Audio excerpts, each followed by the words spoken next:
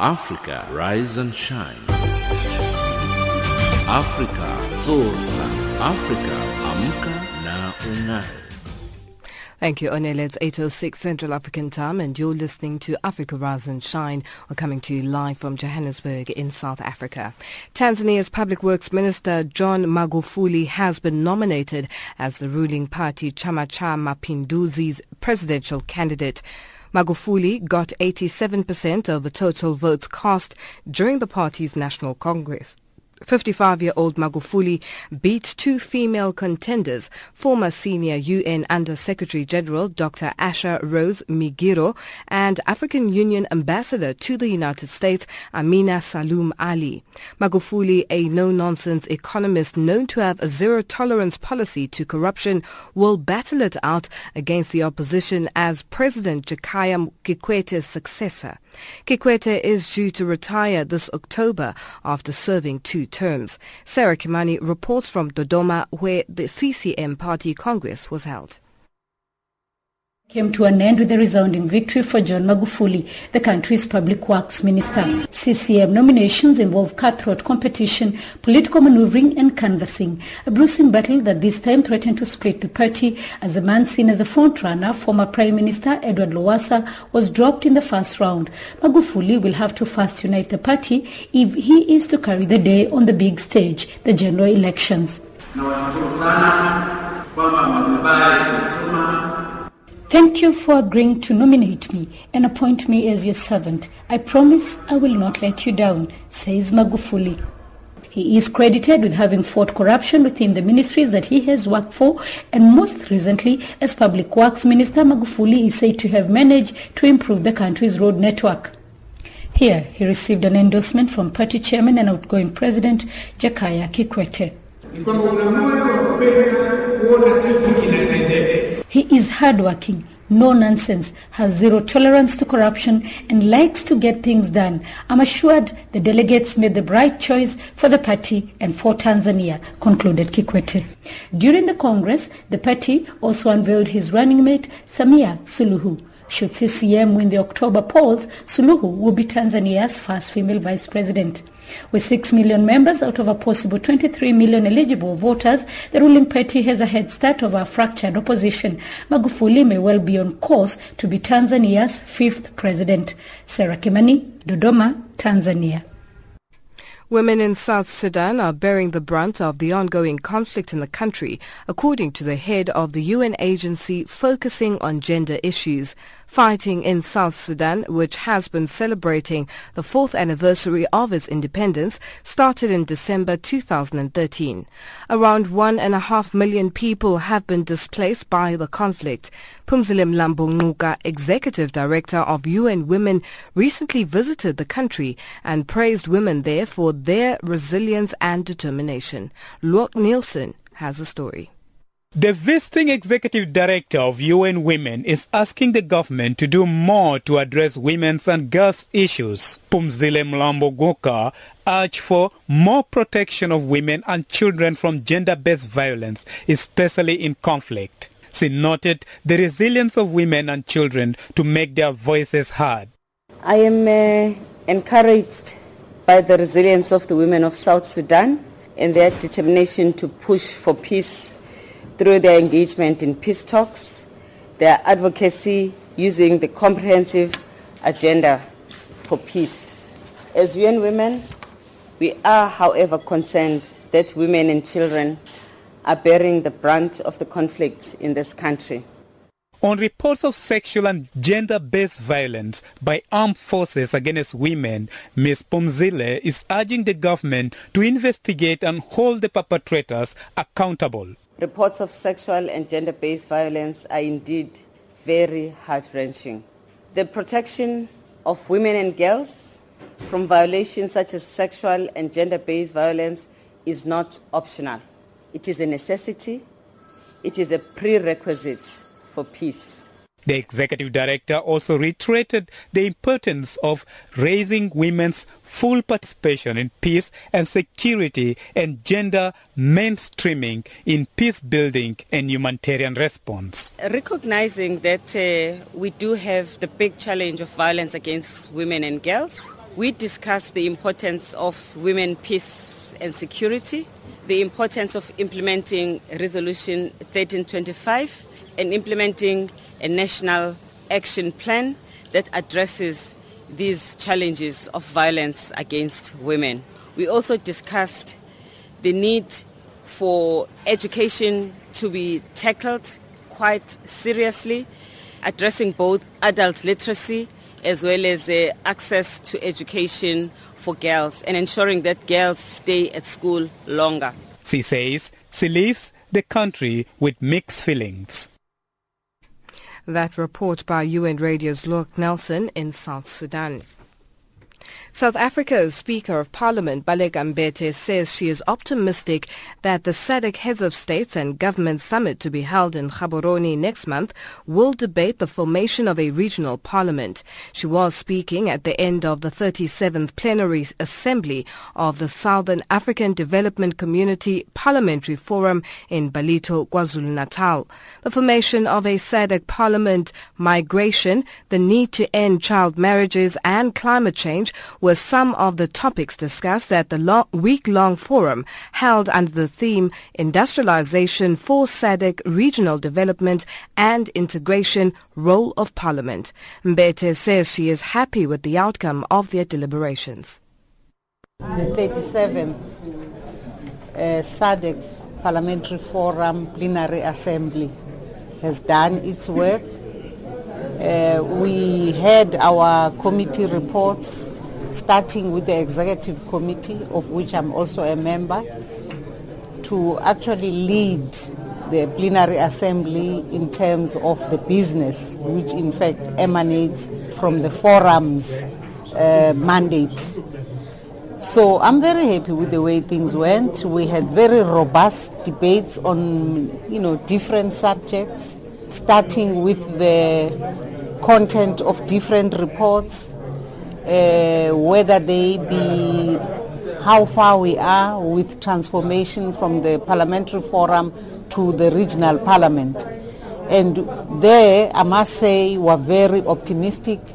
We believe that it should be possible that the Heads of State Summit, which will sit in Gaborone in August, will debate the matter of the regional parliament, because SADC is the only region that does not have a parliament, a fully fledged parliament. And the actual existence of the parliament is what's required at AU level in order for us to properly relate to the Pan-African Parliament. And therefore, we really have done the best we could as parliaments and representatives of people in the SADC area. We feel good. We think that we feel that we are moving forward as SADC. What lessons can South Africa draw from some of the deliberations that took place?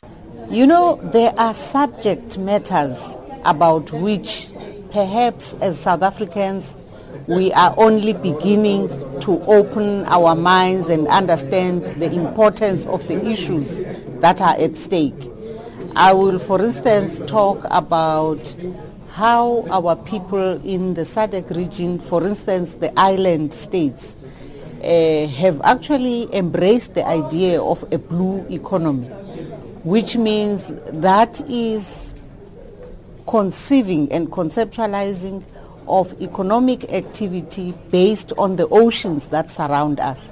But at the same time, as the debate went, we realized that there are issues that are catching up with us, which relate to climate change, with possibilities of rising oceans and the implications of that, even if it's maybe millions of years from now. But these are matters as leaders in our countries that we must begin to grapple with.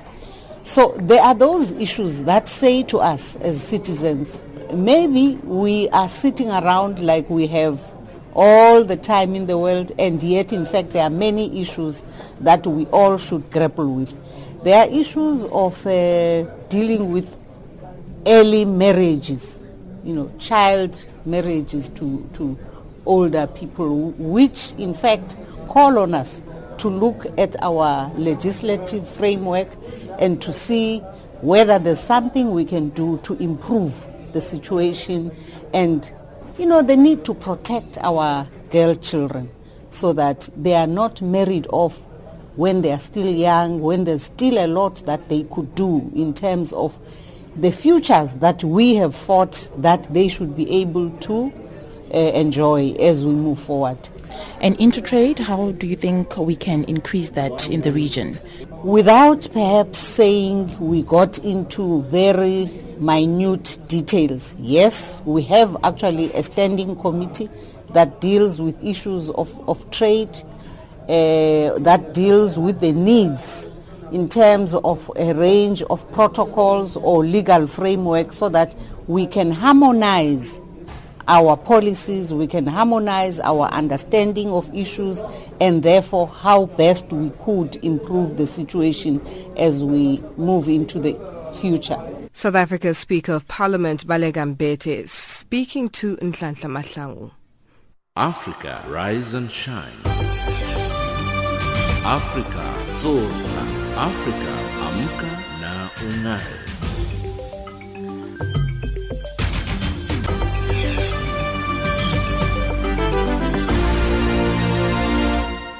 It's 8:18 Central African Time and you're listening to Africa Rise and Shine. We're coming to you live from Johannesburg in South Africa. A UN Ebola recovery pledging conference has exceeded its $3.2 billion goal for early recovery efforts in the three worst affected countries. The UN convened the recovery conference last Friday as the global efforts towards the crisis slowly begins to shift away from focusing on eradicating the virus to efforts of rebuilding economies, societies and cultures that were vastly affected by the scope and severity of the outbreak. Shaun Bryce-Peace reports. They raised around $3.4 billion and what the UN Development Programme Administrator Helen Clark called a preliminary figure for now. The earlier announced pledges were $1.8 billion. To the best of our calculation today, we heard announcements fresh today of $3.4 billion. That takes us rather over $5 billion for recovery. And that's why I thank you for the generous response. The conference hoped to raise the stated $3.2 billion for the initial first 2 years of national recovery plans. That would deal with reinforcing decimated health systems, water and sanitation, and infrastructure development, among others. The new money comes in addition to other in-kind donations of support and technical assistance. If we take all these different forms of support together and we leverage what all the wide range of partners across governments, private sector, philanthropy, UN organisations, NGOs, communities, what everyone said, I think there's a very, very good spirit and goodwill around the recovery. Dr. Margaret Chan is Director General of the World Health Organization. We are very encouraged to hear the commitment and the pledges made by so many countries, development partners, civil society, and the private sector. We also have heard compelling expressions of need from the Ebola-affected countries and the inspiring commitments and pledges of support, as I said before. We need to continue the course.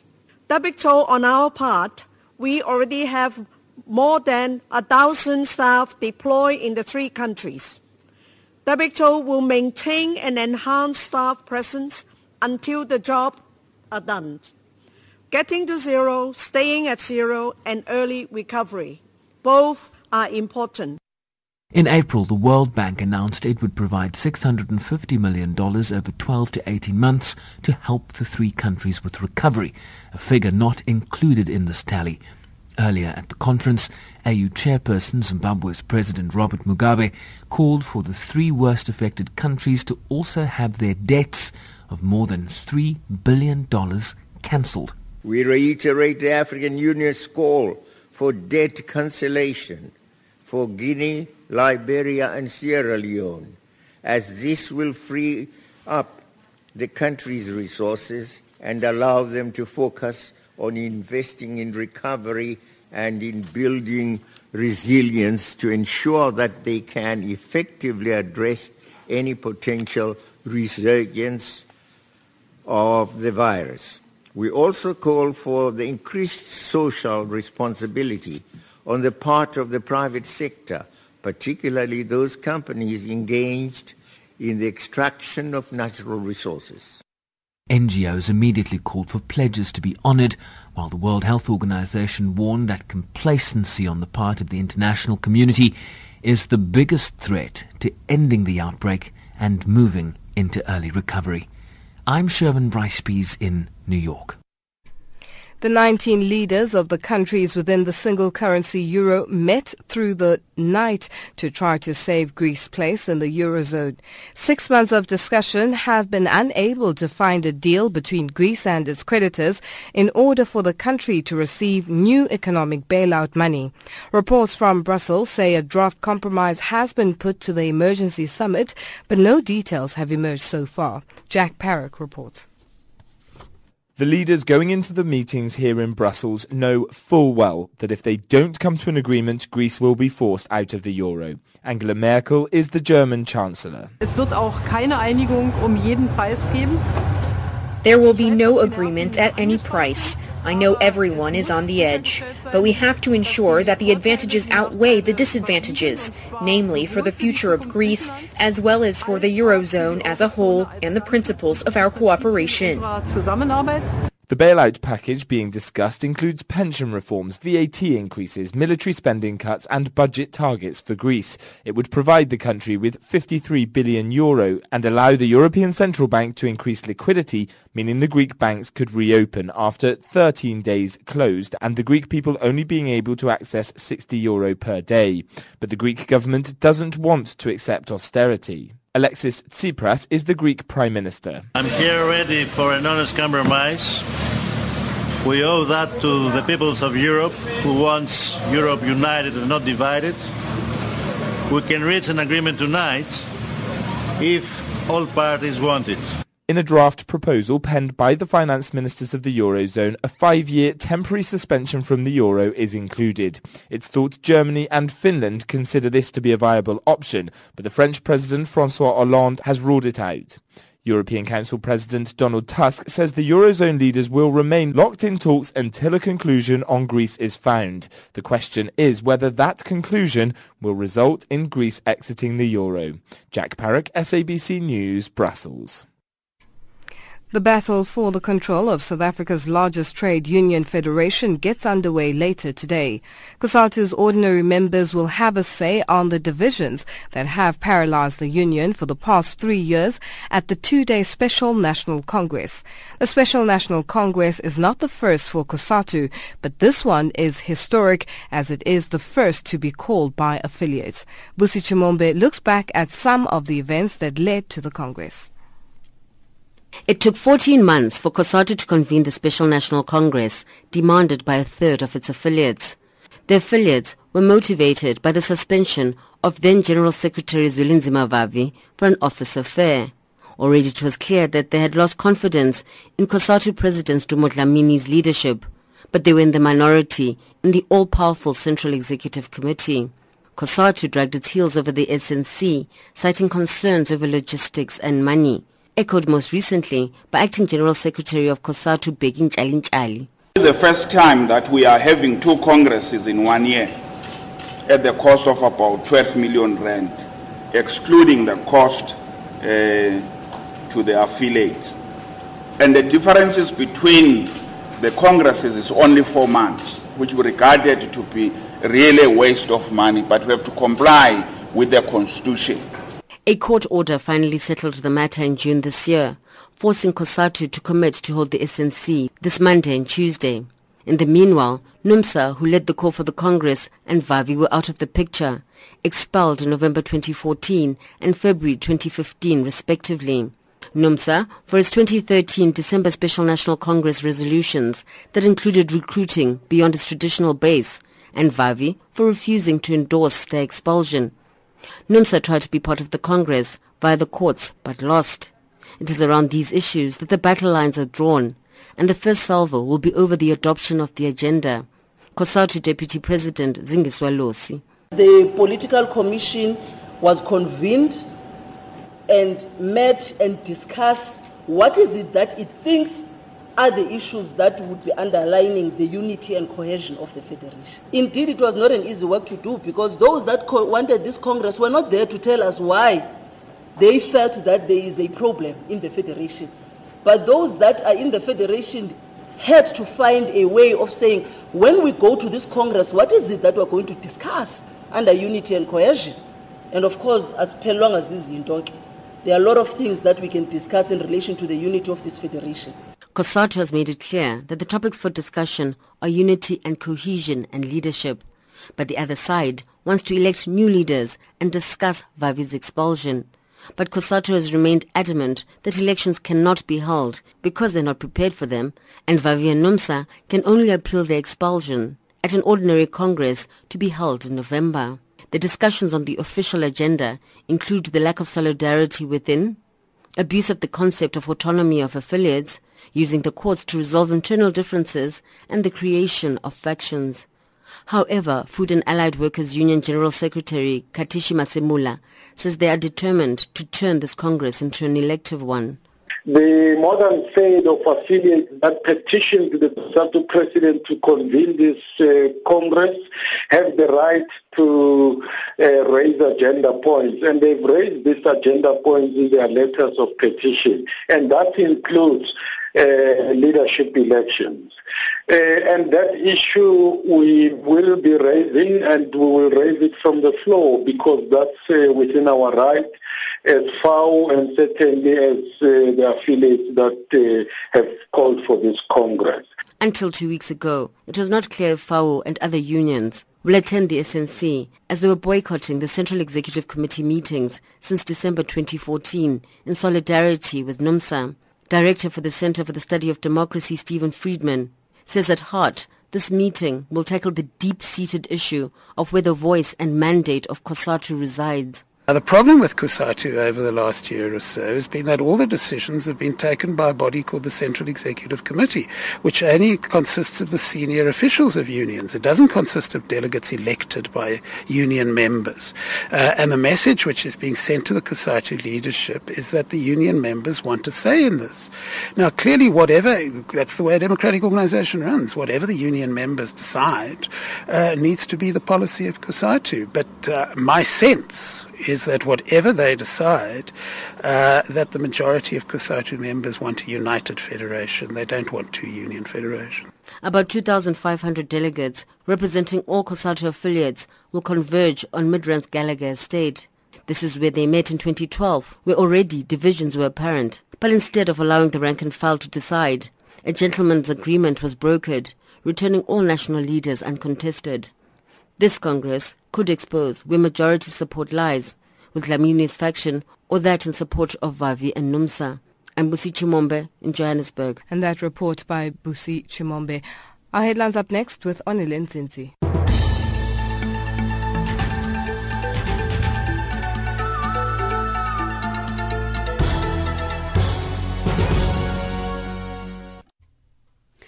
Burundi postpones presidential elections. Boko Haram attacks a prison in the southern Niger town. This in attempts to free fellow members being held there. And Zimbabwean President Robert Mugabe reiterates the African Union's call for debt cancellation for the three countries worst affected by the Ebola crisis in West Africa. Channel Africa News.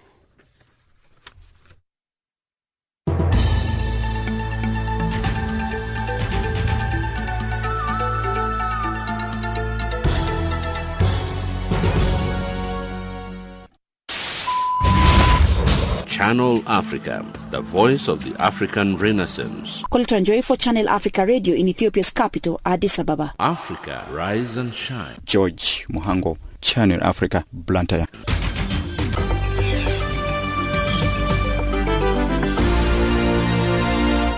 Reporting for Channel Africa, I am Hilda Kekelwa in Zambia. Reporting for Channel Africa in Harare, Zimbabwe, this is Simon Muchemwa. From an African perspective, listen to Channel Africa in English, Kiswahili, French, Silozi, Portuguese, and Chinyanja. Reporting for Channel Africa, This is Moki Kinzeka in Yaoundé. Informing the world about Africa. Ntakwana Ngatani in Mohalizuk, Lesotho. Reporting for Channel Africa, Mwaigi Konyo in Nairobi. Channel Africa, the voice of the African Renaissance. It's 8:31 Central African Time and you're listening to Africa Rise and Shine. We're coming to you live from Johannesburg in South Africa. Leader of South Africa's main opposition party, the DA, Mmusi Maimane, has questioned how President Jacob Zuma can have a fancy house that has cost taxpayers over $19 million while there are South Africans still without houses. Speaking in Chatsworth, south of Durban, Maimane hit out at the ANC-led government, saying living conditions have become harder and less safe for most people today. He urged party supporters to ensure that there's change in the country, starting with the local government elections in 2016. Zanele Buthelezi reports.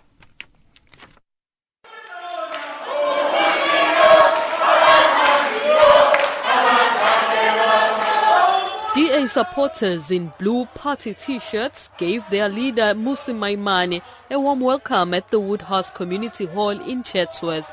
This was his last stop after having spent the weekend visiting Inanda, Howick, Pietermaritzburg and Ilovo. Maimane used his tour to lambast the ruling ANC for the conditions under which many South Africans are living. He says it's getting harder and less safe for most people. I don't know about you, but it would seem we are paying more for things and getting less.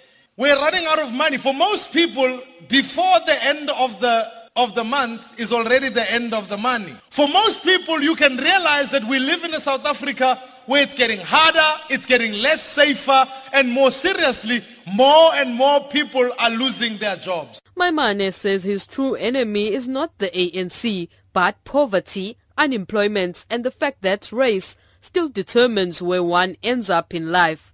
He says the country's future will be secure with a change in government.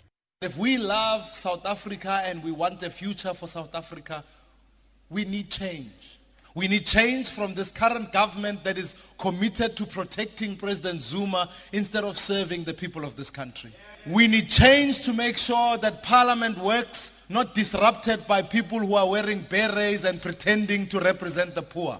He vowed to ensure that President Zuma pays back the money spent on non-security upgrades at his private Nkandla home. What is happening in Nkandla is sheer corruption. And I'm sorry, if anyone wants to fight with me, all I want to say to them is this, is that the president is never going to get away with spending South Africans' money in Nkandla. We are going to make sure the president pays back every cent that was stolen there.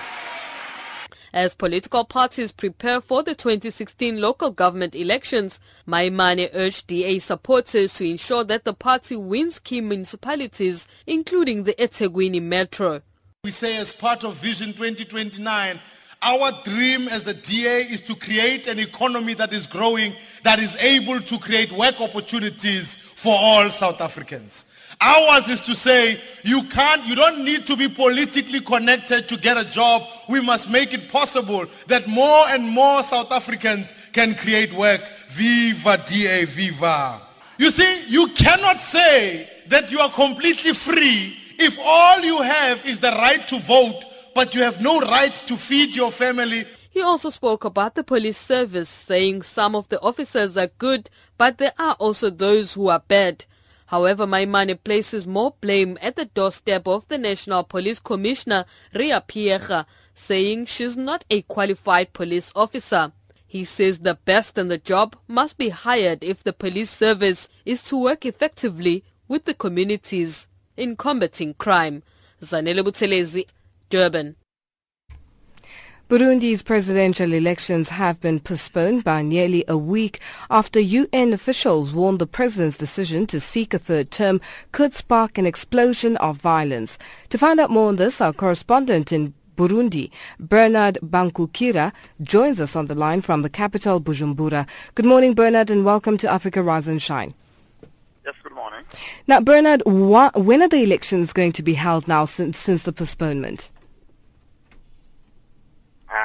Now, the president's office now announced that the election, which was slated for July 15th, has been moved to July 21st. So 6 days, additional days have been awarded to the campaigners or to the candidates to allegedly to run the campaigns. Because when we talked to the spokesman of the president, he said that this additional time has been awarded so as to allow the opposition leaders who claimed that their security is not assured, that they cannot run the campaigns. He said that this time would help them to run the campaign, but it's a bit difficult to imagine whether the opposition can be satisfied by this additional time, because 6 days, while the regional leaders advised that the election should be moved for 2 weeks, so it's a little bit less significant. Now, Bernard, how did the opposition parties react to this development? Until now, we haven't consulted the major opposition leader who came second during the previous elections. I mean, the parliamentary elections, which took place on June 29th. But one of the leaders, Charles Mbitije, one of the leaders, he and Burundi opposition leaders, said that this additional time is meaningless, because to add 6 days doesn't mean that all the questions, the problems have been solved. He mentioned especially, for example, the disarmament of the youth wing of the ruling party, the youth wing of parties, the return of the refugees, the reopening of the shut media, and so on. So the 6 days, according to this leader, it doesn't mean anything. They cannot allow them to run the campaigns and participate in the elections. What is the president's aim with regards to the 6 days? As you say, it's not enough, and there have been calls for a 2-week postponement. What are the reasons behind it, apart from more time given to opposition parties to do their campaigning and to feel safer? What exactly is he trying to do, or what message is he sending across? You mean the president of the republic? The president, yes. No, the only reason advanced by the president's office is that he wants to allow the opposition campaigners not to run the campaigns, because they claimed that they do not have enough time to run the campaigns. They said they didn't do the campaigns. So the only reason behind this postponement is, according to the president's office, the spokesman of the president, he said that the only reason is to allow the campaigners to run the campaigns as recommended. I mean, as recommended by the East African Heads of State Summit held on July 6th. This is the only reason. They just want to comply with the recommendations of the ESA Heads of State Summit. And Bernard, finally, before I let you go, what has the reaction been from the people on the ground? The people on the ground until now, they cannot say openly that they agree or they do not agree, because here in Burundi, most of the ordinary people fear to talk to media. We don't know, but if you talk to them underground now, they say, this is meaningless. They don't say, okay, this is a problem between politicians. It's up to them. But if you, for example, we talk to some opposition members, I mean those who are not leaders, opposition members, the opposition militants, they say, this is meaningless. They don't see anything. They don't see anything about anything that might improve from this postponement. To them, it seems meaningless. Bernard, thank you so much for joining us. Thank you. Welcome. That was our correspondent in Burundi, Bernard Bankukira, joining us on the line from the capital, Bujumbura. Africa, rise and shine. Africa, zorka. Africa, amka na ung'are.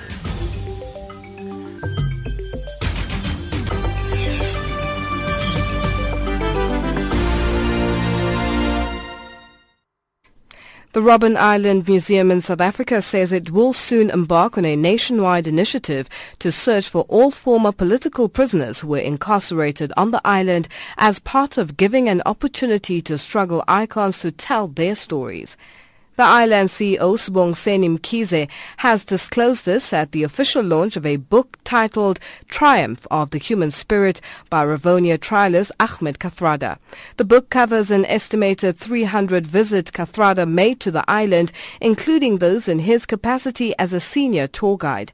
Mkhize says the book is dedicated to all political inmates who were jailed on what is now an international heritage site.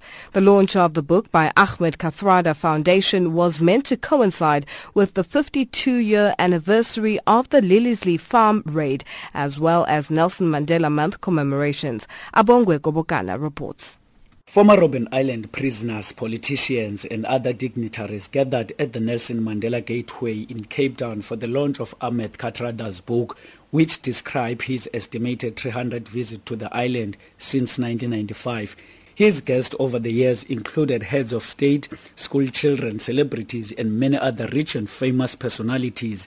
Uncle Kev, as he is affectionately known amongst his comrades, friends and family members, recently took charge of the visit by Cuban 5 in the country's shores. Of all the visitors Kathrada led to the island as senior tour guide, one that keeps haunting him is a little girl who has since passed away due to an incurable illness. So it's difficult for me to assess all these visitors. But the one that made the biggest impact on me was this little girl whose picture appeared here, Michelle Brits, because she was dying of leukemia and she had these two wishes, to visit Robben Island and to visit Madiba. So I took her around Robben Island. She knew she was dying, by the way. And then I asked Madiba whether I could bring her to the office, to his office, to his house, to see him, because that was her dying wish. And typical of Madiba, he said, no, we can't give so much trouble to her. Let's rather go to her. The Robben Island Museum says the book is also dedicated to all ex-political prisoners. It will soon embark on a nationwide initiative to search for the struggle stalwarts who were incarcerated on the island as part of giving them an opportunity to tell their stories. The island CEO, Sibongiseni Mkhize, says it is important that the museum keeps in touch with all ex-political convicts. For us as the museum, this is a very special moment, and we would like to also encourage other ex-political prisoners to start looking at the records of what they've been doing since 1994, or even recording their experiences on the island, so that we've got at least a vaguely complete picture, because we might never have a complete picture like we are saying now. With regards to the book itself, there might be some things that unfortunately had to be omitted. So ours is just as a museum to say we encourage these kinds of projects, and our council is committed to providing support. Up next, our economics update.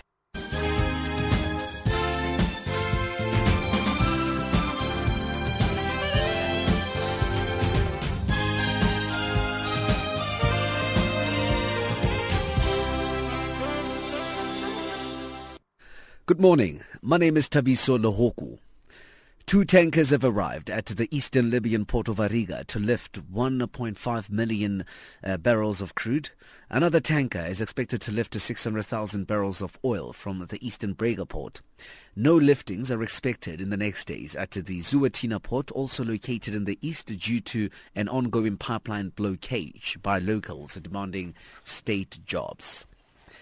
Tensions that have been simmering within South Africa's biggest trade federation, COSATU, for over 3 years are expected to boil over publicly on Monday. The 2-day special National Congress of the Labour Federation kicks off in Midrand outside Johannesburg, with over 2,500 delegates expected to attend. The meeting is convened at the request of a third of the Labour Federation's affiliates, who say they are unhappy at the current leadership and its inability to implement programs agreed to at the last Ordinary National Congress in December 2012. Busi Chimombe reports. Right from the start, the meeting is likely to be contentious. The factions within COSATU differ on what the meeting's agenda should be. The unions that requested the SNC are determined that this should be where a new leadership is elected. COSATU's dominant faction under President Dumo Dlamini are committed to engagements on principles and values, saying no preparations have been made for elections. Other issues that will prove controversial could be the possible calling for the reinstatement of former General Secretary Zwelinzima Vavi and Union NUMSA. The presence of COSATU's rank and file will give a reflection of where the real support in COSATU lies. Busi Chimombe, SABC News, Johannesburg. Africa's largest steelmaker, ArcelorMittal South Africa, has asked the government to impose a 10% import duty on steel, and in return it may offer shares to black empowerment partners. Shares in the unit of the world's largest producer of steel are trading around their lowest levels in more than a decade, and the company has said South Africa's high labor costs, poor rail infrastructure and slowing economy have forced it to consider cutting back operations and jobs. The steel baron, Lakshmi Mittal, was in South Africa last month, where he briefed President Jacob Zuma's government on the challenges in the steel industry and asked for intervention to counter cheap Chinese imports. The state of Zimbabwe's roads is so appalling that motorists say they have to drive like Hollywood stuntmen. The challenges range from trucks submerged in water-filled craters right in the central business district to gruesome road accidents, with motorists having to navigate hazards such as these every day. Motorists must pay tolls to Zinara, but a report delivered to Parliament last month by Zimbabwe's Auditor General Mildred Chiri revealed widespread abuse of funds in the road authority.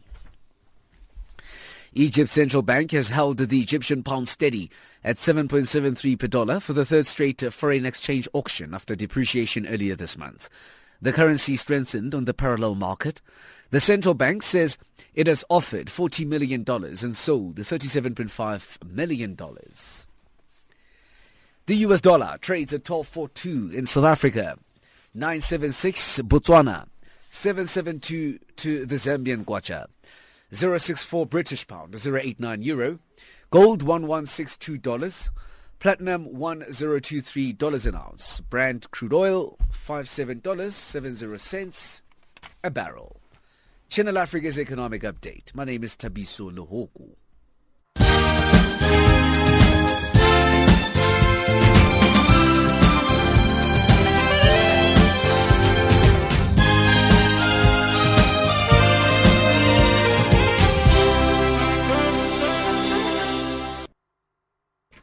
Our sports updates up next with Figile Lingwati.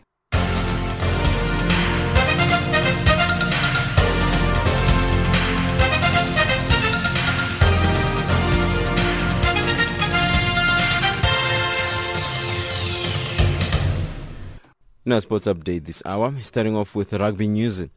Kenya National Sevens players have thrown their 2016 Africa Olympics qualification preparation into a spin after declaring that they will not report to training until their 3-month salary and bonus areas are settled.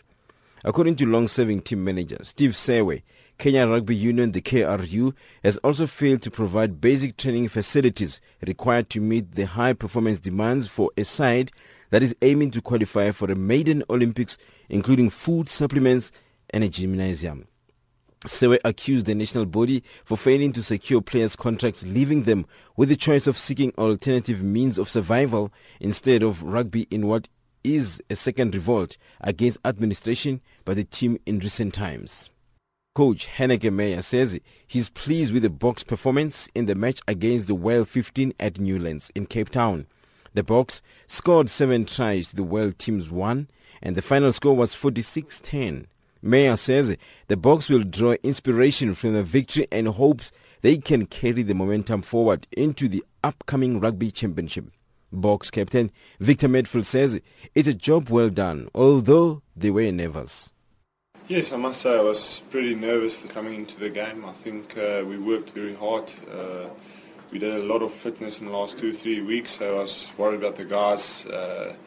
They probably felt all the hard training, but we've got a mission in front of us, and we've got bigger things that we're aiming at. But I think very well done. Again, guys coming back from injuries. John got through the game. Pat Lambie, Kobus Reinach got through it, and some youngsters, the 2 guys that got their first games, really played very well. So there was a few mistakes, and there's still a lot to work on, but I think we'll take this first game. And on to football news, the South African national under-20 women's team beat neighbours Botswana 8-1 in the 2016 FIFA Women's World Cup qualifier in Dobsonville, south of Johannesburg on Sunday. Basitsana will go into the second leg clash in Gaborone in 2 weeks' time with a comfortable lead. South Africa is almost guaranteed to meet the winners between Tanzania and Zimbabwe in the next round. The third and the final round of qualifiers will be played in early November. And in tennis news, Serena Williams says she can handle the pressure of heading to the US Open, chasing a first calendar Grand Slam after winning the 6th Wimbledon title. The 33-year-old American beat Spain's Gabini Muguruza 6-4 and 6-4 at Wimbledon to take possession of all 4 major titles. It gave her the second Serena Slam of her career, but she can break new ground in New York next month. Oh man, it is really a great feeling. The moment is still setting in a little bit, and I'm just really excited about it because I didn't want to talk about the Serena Slam, and I honestly wouldn't have thought last year after winning the U.S. Open I would win the Serena Slam at all. It's super exciting. I just knew I wanted to win Wimbledon this year. Of all the Grand Slams, it was the one that I hadn't won in a while, and so I was like, I really want to win Wimbledon, and it happened, so just amazing. It feels really, really good. And in golf news, Rickie Fowler has won the Aberdeen Asset Management Scottish Open for his first European Tour title and first success outside of the USA. The young American finished on 12th under par at Gallane for a one-stroke win, the ideal preparation for the Open Championship. Nick Dye reports. Fowler's been influenced by Phil Mickelson winning the Scottish Open prior to success at Muirfield. He's now in a position to follow suit. He's won in a similar style to his victory at the Players' Championship. He birdied 3 of the last 4 holes and hit a superb approach to tap-in range at the last to edge ahead of the pack. Matt Kuchar had already finished on 11 under. Rafael Jacquelin matched Fowler for precision at the last, almost holding his approach, and his tied second place earns a spot at the Open, along with Daniel Brooks and Ricard Karlberg. Mark Warren's closing 64 means he's the top Scot in 4th place. Fowler could move into the world's top 5 as a result of such a prestigious victory.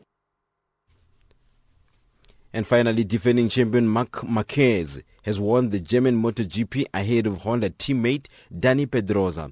It was the Spaniard's first victory since the second race of the season at Austin in April, but his 6th in 6 years at the Sachsenring circuit. And that's your sport news this hour.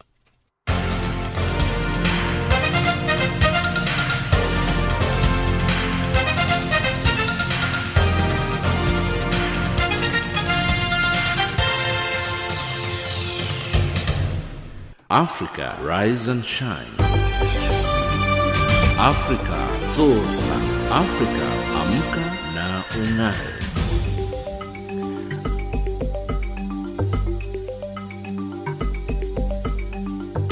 Recapping our top stories on Africa Rise and Shine at this hour, Tanzania's ruling party picks its presidential candidate and donors pledge over $3 billion for Ebola recovery plan. That wraps up Africa Rise and Shine today. From myself, Lulu Gabu, producers Pumuzo Ramagaza and Jane Matebula, technical producer Mario Edwards and the rest of the team, thank you for joining us. For comments about our show, send us an email at info@channelafrica.co.za or send us an SMS on 277-969-57930 or tweet us and follow us on Twitter at RiseShineAfrica. Taking us to the top of the hour for the news on the frequency 9625 kHz on the 31 meter band to Southern Africa is P Square with a song titled E No Easy.